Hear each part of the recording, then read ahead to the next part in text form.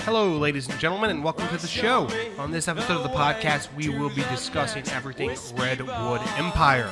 We'll go through the history of the distillery, current news, and of course, our personal favorite aspect of the show, the tastings. With me, as always, is my intrepid and brilliant co-host, Andy Kleshik. Andy, how are you doing today? You know, I can't complain too much. Enjoying the weather a bit here still. Glad the cicadas are finally starting to die off. A little bit here, Not enough, but hope, enough. Some. not having the fun sitting here and stepping on them as I walk out as they're dying, but fun that they're dying. Absolutely. Not having to deal with them, Budax or whatever it is now. I love it. All right, folks, we're not going to waste any time because we're very excited about this whiskey today. We're going to just go ahead and jump right on in, Andy. Tell the folks out there everything they need to know about Redwood Empire whiskey. Oh, yeah. Of course. This is one I've actually wanted to do for quite a while now, about since we started. They are a brand out of California. Of course, most traditionally known for their wines, but it's a brand founded by Graton Distillery in 2017, who is owned by Purple Wine and Spirits. They have a few different alcohol, liquor, and wine brands that they manage. Cheers, sir. Cheers. Yeah. And very nice.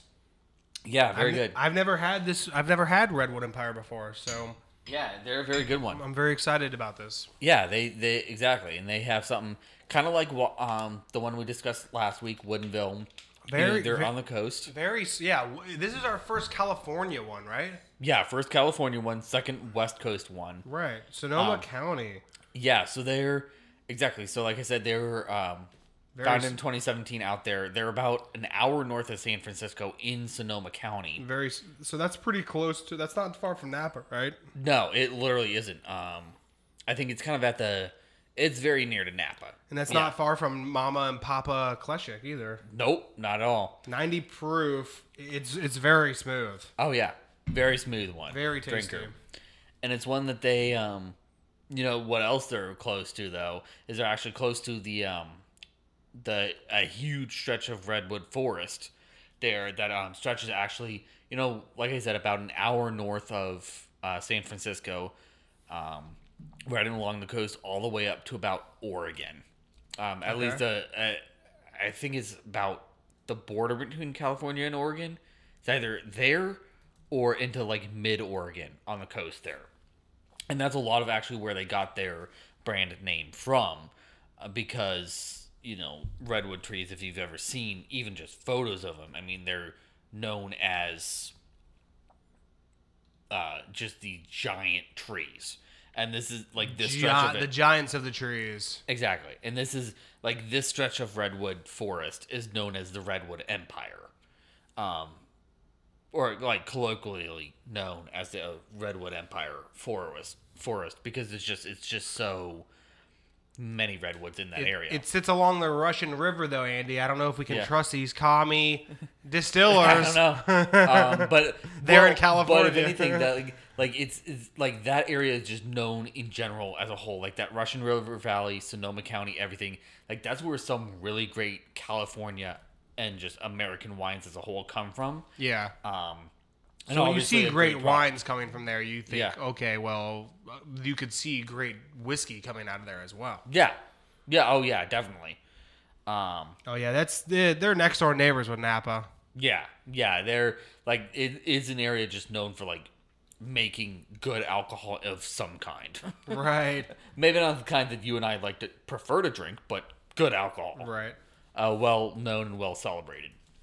And it's actually like that stretch of the woods, redwoods there too.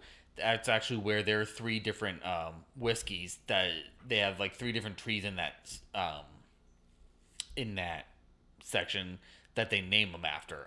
The one we're drinking today is their Pipe Dream, which is their bourbon. but they also have their Emerald Giant, which is their rye, Okay. and the Lost Monarch, which is their blended American whiskey. Gotcha. We'll get to that in a little bit of how they do all those three. But they kind of have an interesting history because, I mean, like I said, they, I think, are the youngest brand we've talked about. I think the next youngest was like 2014. But, you know, they started out in 2017 as a brand, releasing products. Of course, some of that was sourced to start out. But prior to them sitting there and actually distilling and everything, the buildings that they are now operating out of there in Groton, California, in that Sonoma County area, actually used to hold or house an apple canning and processing plant way back in the day, like early 1900s to mid 1900s. Okay. And then, of course, I think it shut down for a few decades, and then now, obviously, is a distillery, winery. You know, they do some gins, everything else there, under the umbrella, like that Purple Wine and Spirits umbrella that they have out there. And of course, their process is fairly simple. You know, pretty much everything. You know, they do it similar to any other whiskey distillery would do. Of course, it all starts with the mash bills, where they both source Midwestern grains as well as local California grains, preferably local Cali grains as much as they can. But, you know, they do source some Midwest grains. And they have two different mash bills that they usually use. You know, so their bourbon, the Pipe Dream, they do a 75 corn, 21 raw rye, which is, I think, just... I don't even remember what raw rye is as far as distilling goes, what that definition is, and then 4% malted barley. And then the rye recipe is actually, I believe, an MGP mash bill that they do, which is the 95.5 MGP that like Bullet and a few other brands use. And then the Lost Monarch, which is their American whiskey blend, they actually have...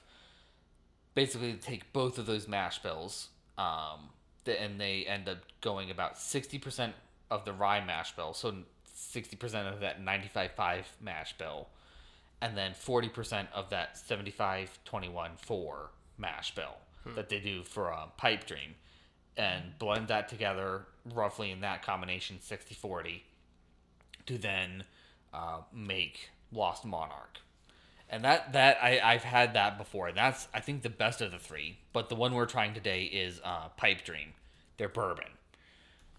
So how hard is it? Like, how accessible is this brand? I think for us here in Cincinnati, I've seen it at like one or two locations around here. Okay.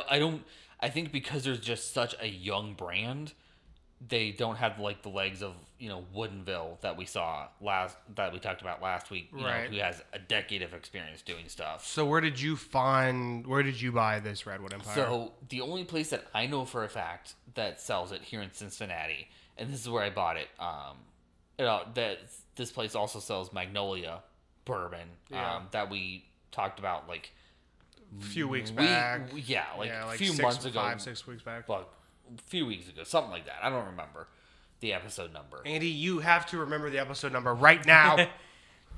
But it's that's that one right there in Hyde Park. Yeah, it's the one like exactly. It's the one in Hyde Park that's like right in Rookwood Square. Hyde Park Wine and Spirits. Do they sell this at Party Source? I have not seen it at Party Source. Like, surprisingly, as big as Party Source is, I have not seen it there. That's crazy. So it is a pretty exclusive brand. Yeah, it's very, very exclusive. Gotcha. I'm not at seeing least it at least here in Cincinnati. Yeah. Gotcha.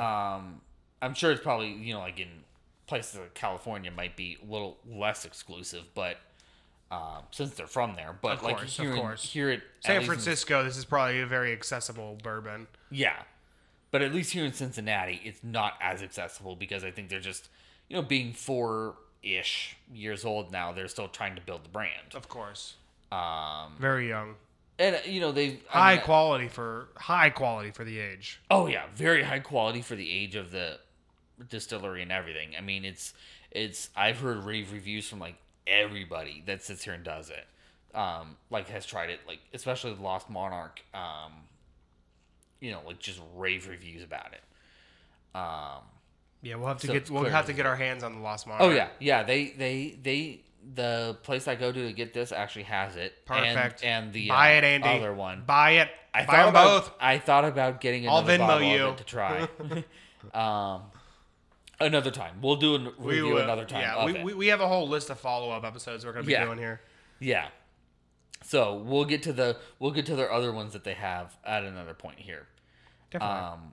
And of course they actually their mash tun is kind of unique because what they do there, they actually have a custom designed direct steam injection mash tun in order to sit here and help quickly and efficiently using modern technology as you can break down the starches in their grains in order to maximize all the different flavors and aromatics in the bourbon, at least as much as you can. Okay. For a whiskey.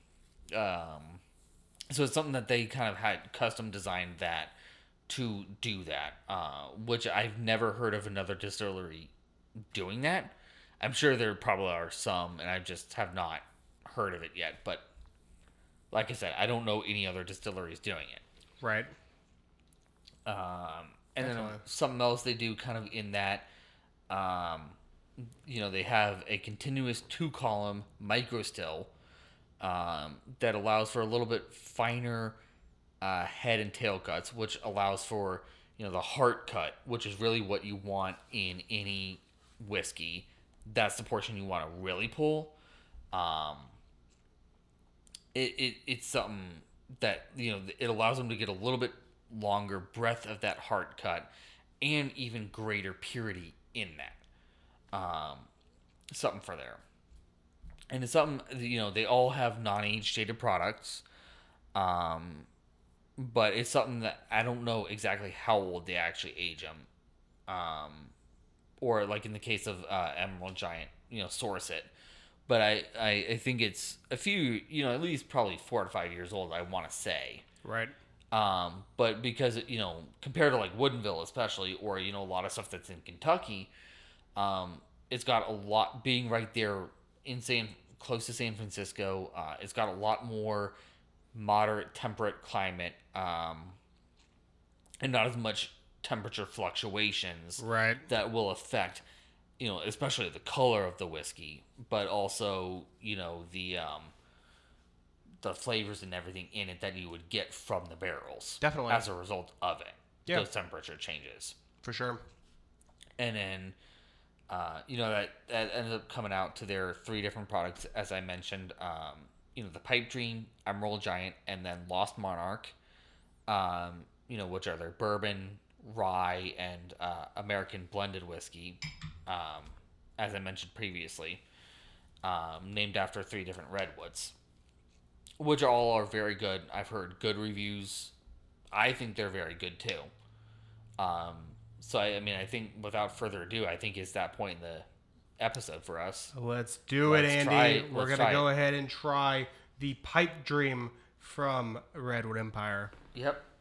All right, folks, pour yourself a glass of the Redwood Empire Pipe Dream. We're going to dive right into the tasting. Of course, as always, we're going to start with the nose.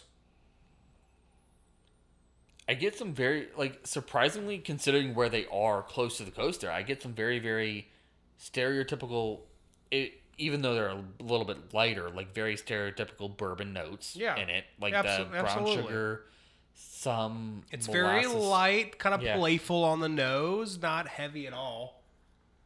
But very, very... a lot more playful. Yeah, I like it a lot. A lot of fruity notes. It's pretty complex, actually. Yeah, oh yeah, very complex. Let's give it a taste, folks. Yeah.